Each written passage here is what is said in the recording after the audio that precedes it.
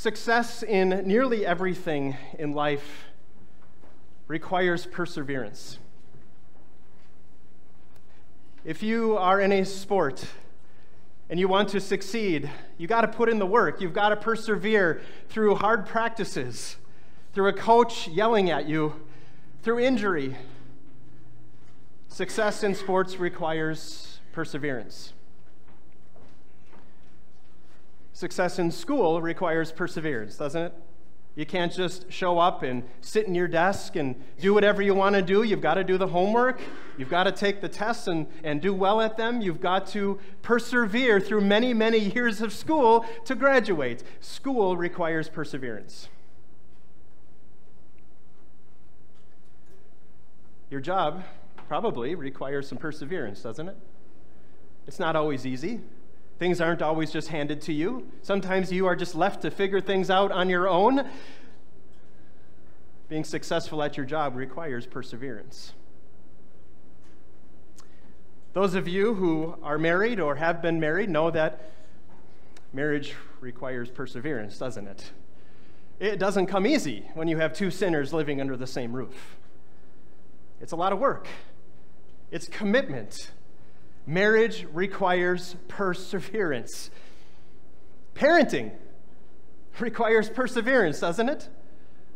It's hard work to parent a child, to discipline them, to show them right from wrong, to lead them to repentance and then to Jesus. And that's hard work. Parenting requires perseverance. So many things in life, if we desire to be successful in them, require perseverance. And your discipleship is not any different.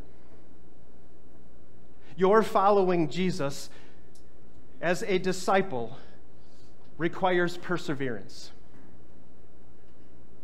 because it's a hard road. We're told to crucify our sinful flesh. We're told to forgive and be compassionate and be kind and to love as we have first been loved. We're called to fix our eyes on Jesus and on Jesus alone and not the things of this world that cannot give us what our souls really long for. Discipleship requires perseverance because the road is hard and it can feel long and difficult and full of challenges and trials. And that's why Paul was writing to these young Christians in Thessalonica in this letter we have before us this morning in our second lesson. It's on pages 10 and 11 of your service folder. Otherwise, if you want to open up the Pew Bible or your own Bible, 2 Thessalonians chapter 1.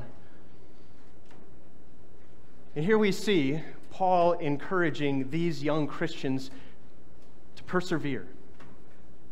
They're young in their faith because Paul was only able to be there maybe a couple of weeks with them to share the gospel with them, and then they had to flee.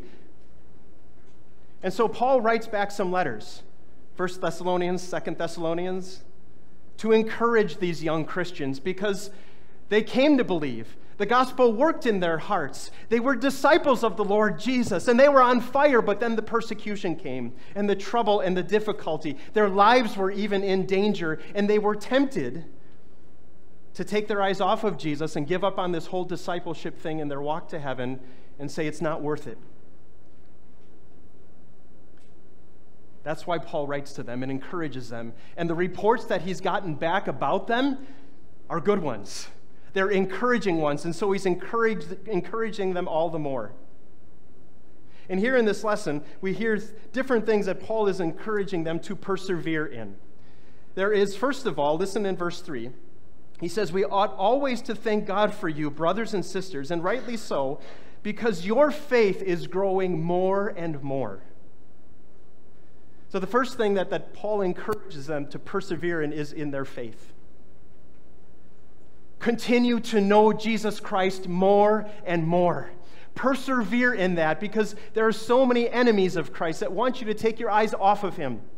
We're not going to spend a lot of time in this point because you heard it all last week in our sermon about fixing our eyes on Jesus, the pioneer and perfecter of our faith. And if you weren't able to hear that sermon, go online and listen to it about persevering in our faith. Growing in our faith in Jesus Christ as our Savior, which means keeping our eyes fixed on him and not the things of this life. Continue to do that. Grow in that more and more and more. Your faith never stops growing. Your faith will never be perfected this side of heaven. Continue to grow in that faith more and more. And that you got to persevere in that. That's hard. Because it takes time. It takes effort. It says no to some things of this life so that you can have time to be in the Word, to grow in your faith.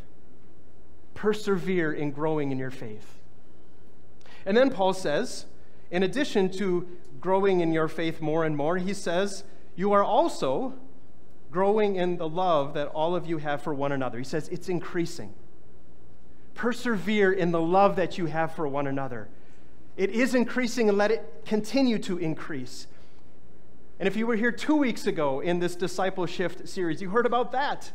How our lives as Christians are all about being set free to serve, to show the love of Jesus to the world around us. That is what our lives are as Christians.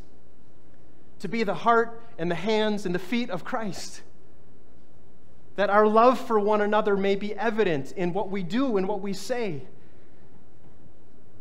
And that's hard. Because our natural inclination is to just love myself and serve myself and worry about myself.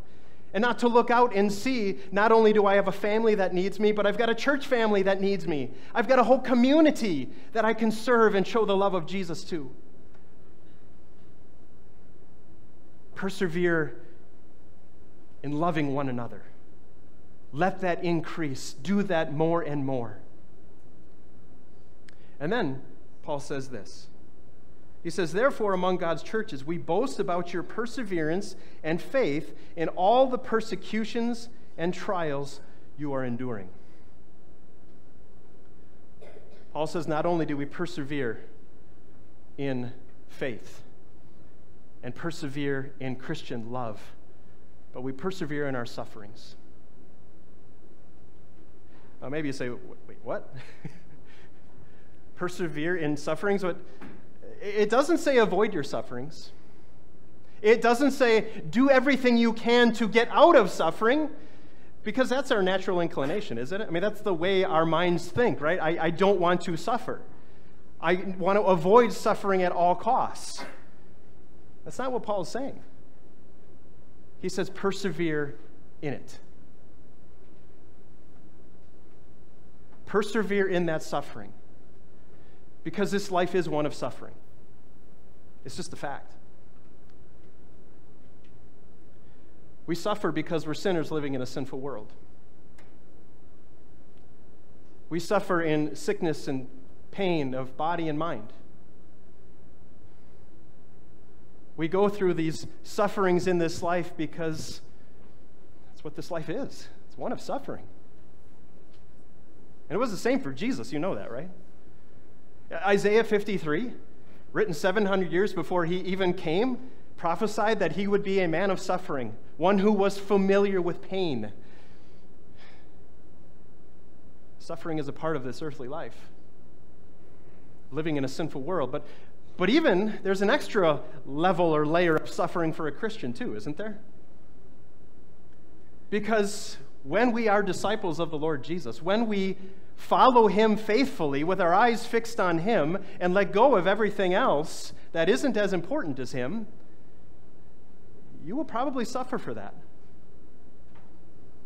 You may lose a job because you won't be dishonest or lie or steal. You may have less money in your pocket because you know that that money isn't just for you, it's been given to you to serve others, to give generously. You may have to end a relationship with a friend or a boyfriend or a girlfriend or maybe even a family member because they are getting in the way between you and your relationship with Jesus. We suffer because we live in a sinful world, but we also suffer because we're Christians, because we follow Christ. And that way is hard. And Paul encourages these Thessalonian Christians, and he encourages you, Christians, to persevere in that suffering. not to avoid it at all costs, not to even wear it as a badge of honor and look how much I suffer, but to persevere in it. Because it's going to be there in your life in this world and in your life as a Christian. Paul goes on to say what this all results in. He says, when we persevere in faith and we persevere in love and we persevere in our suffering, he says all of this perseverance is evidence that God's judgment is right. And what is God's judgment? That as a result, you will be counted worthy of the kingdom of God for which you are suffering.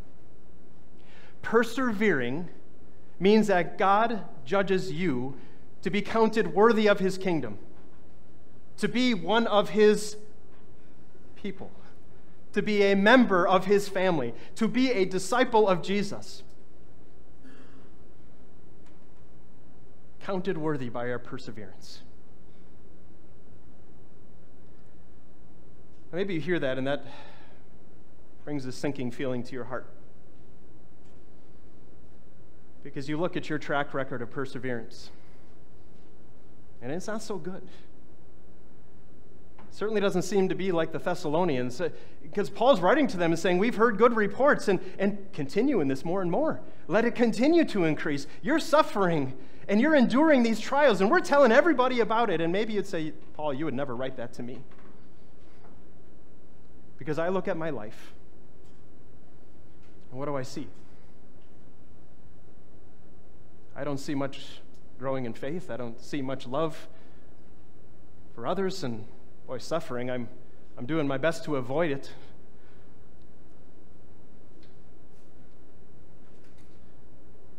Maybe you haven't been taking the time to grow in your faith, to keep your eyes fixed on Jesus more and more and more. Maybe you've let the things of this life crowd him out, and all of these other things in this world have become way more important to you than him.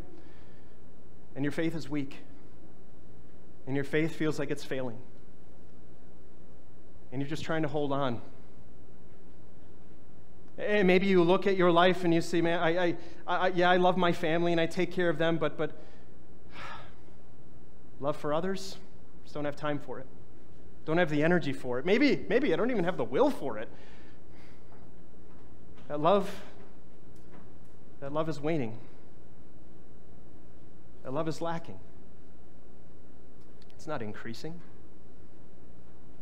And maybe that's suffering in life. You're either avoiding it or you're wearing it as this badge of honor, or maybe even worse, you're blaming God for it. And you're complaining about it. And you're wallowing in it. Not persevering in it. Growing, increasing, persevering. Paul, maybe you can say that about these Thessalonian Christians, but you wouldn't say that about me. Counted worthy of the kingdom of God? Where does that leave me? And if that's how you feel, dear Christian, if that's how you're feeling today, then there's good news for you. Listen to what Paul says as he goes on. He says in verse 11, with this in mind, we constantly pray for you, that our God may make you worthy of his calling, and that by his power he may bring to fruition your every desire for goodness and your every deed prompted by faith. Friends, the perseverance that God gives comes from him. God himself makes you worthy of his calling. And how does he do that? Look to Christ. Look to the one who is worthy for you. Look to the one who in his earthly life perfectly obeyed his Father's will, had perfect faith every moment of his life for you. Look to the one who makes you worthy, Christ, whose love for the world, for every sinner, never ever waned or lacked or wavered, but led him all the way to a cross, led him all the way to death, so that you could see the extent of his love, so that you could know his forgiveness, so that you could taste his peace, so that you could have the joy of salvation.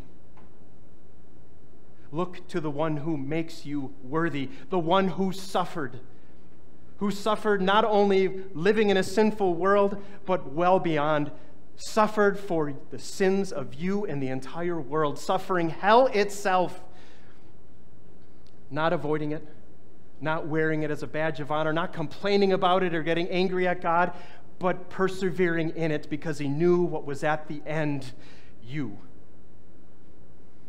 and your righteousness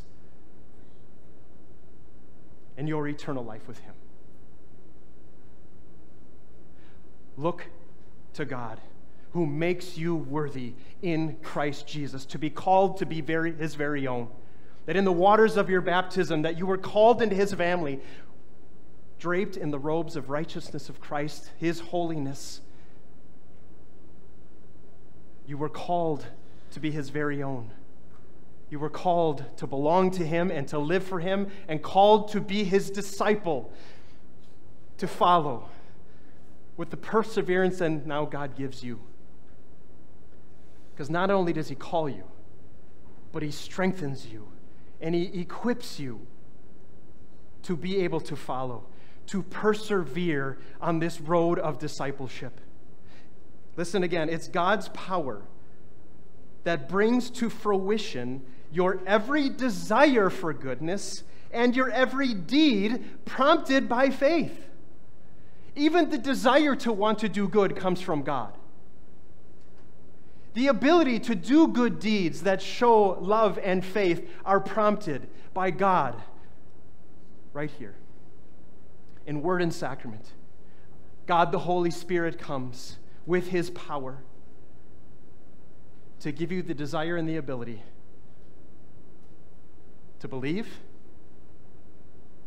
and to live in love and to suffer, to persevere with the strength that only he can give. And what's the result of all this? What is this all leading to? What's the point of walking this hard road? What's the point of discipleship and holding fast to Jesus Christ as he is holding fast to me? It's a perseverance that results in Jesus being glorified in you. Listen to what he says. We pray this so that the name of our Lord Jesus Christ may be glorified in you. As you live your life in the perseverance that God gives, Jesus Christ is glorified. He is magnified. His work for you in the past and in the present is made known to the world. Jesus Christ is glorified in you as you continue to walk that road of discipleship with perseverance that he gives you.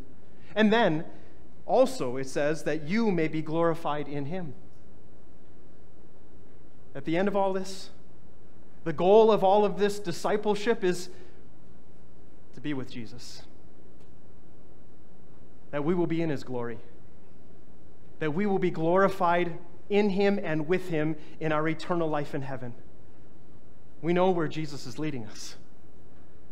We know the way is hard and difficult, but yet we know where the perseverance to keep on keeping on comes from. It's from him who says that someday you'll be glorified with me.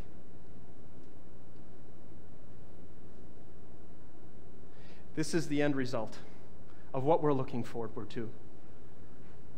For Jesus to be glorified in us and through us, and someday to be glorified in him and with him. Discipleship requires perseverance. In just a few minutes, there are going to be 4 people coming and standing up in front of this altar to be confirmed in their Christian faith.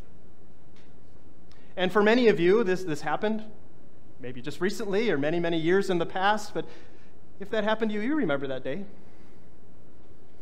And do you remember what you said you would do when you stood in front of an altar as you were confirmed? And for the 4 who are being confirmed today, do you know what you are saying you're going to do? Let me just read for you so that there are no questions here. There's going to be some questions that you answer. These are the last 2 questions. Do you intend to continue steadfast in this teaching and to endure all things, even death, rather than fall away from it? And then the last question, do you intend faithfully to conform your life to the teachings of God's Word, to be faithful in the use of Word and Sacrament and faith and action, and remain true to God as long as you live? I don't want any of our confirmands to get up and leave right now, but that's a scary thing if you think about it, right? The commitment and the promise you're making before God and before this congregation. But let me tell you what your answer will be. The answer is I do to both of those questions. I do, and I ask God to help me. Because without that help, without His power, without His perseverance given to us, we can't do it. We will fail. We will not endure. We will not be able to faithfully conform our life to God's Word and be faithful and live a life that's true in action and word and deed. But with the help of God, it most certainly can be done. In the forgiveness of God, it will most certainly be done. Discipleship requires perseverance. Perseverance that God Himself gives. Yes, the road is long, the road is hard. This discipleship thing is not a cakewalk. It's hard being a disciple of Jesus. But we have the strength that He promises. A strength that only comes from one source. From God and His grace. And that's the bookends of this little section from 2 Thessalonians we have. You go back to the beginning, verse 2. He says to the Thessalonians, he says to you, grace and peace to you from God the Father and our Lord Jesus Christ. And at verse 12, in all of this, all that He does for you is according to the grace of our God and the Lord Jesus Christ. It's all grace, friends, from start to finish. It's all grace. The fact that you were called, the fact that you were made His very own, washed clean of your sins, given the gift of faith, made a disciple of Jesus, that the promise of heaven is waiting for you, and that there's strength and perseverance for you from God every step of the way until we get there. It's all grace. It's all God. And it's all for you. Amen. And now may the peace of God, which transcends all understanding, guard your hearts and your minds in Christ Jesus. Amen.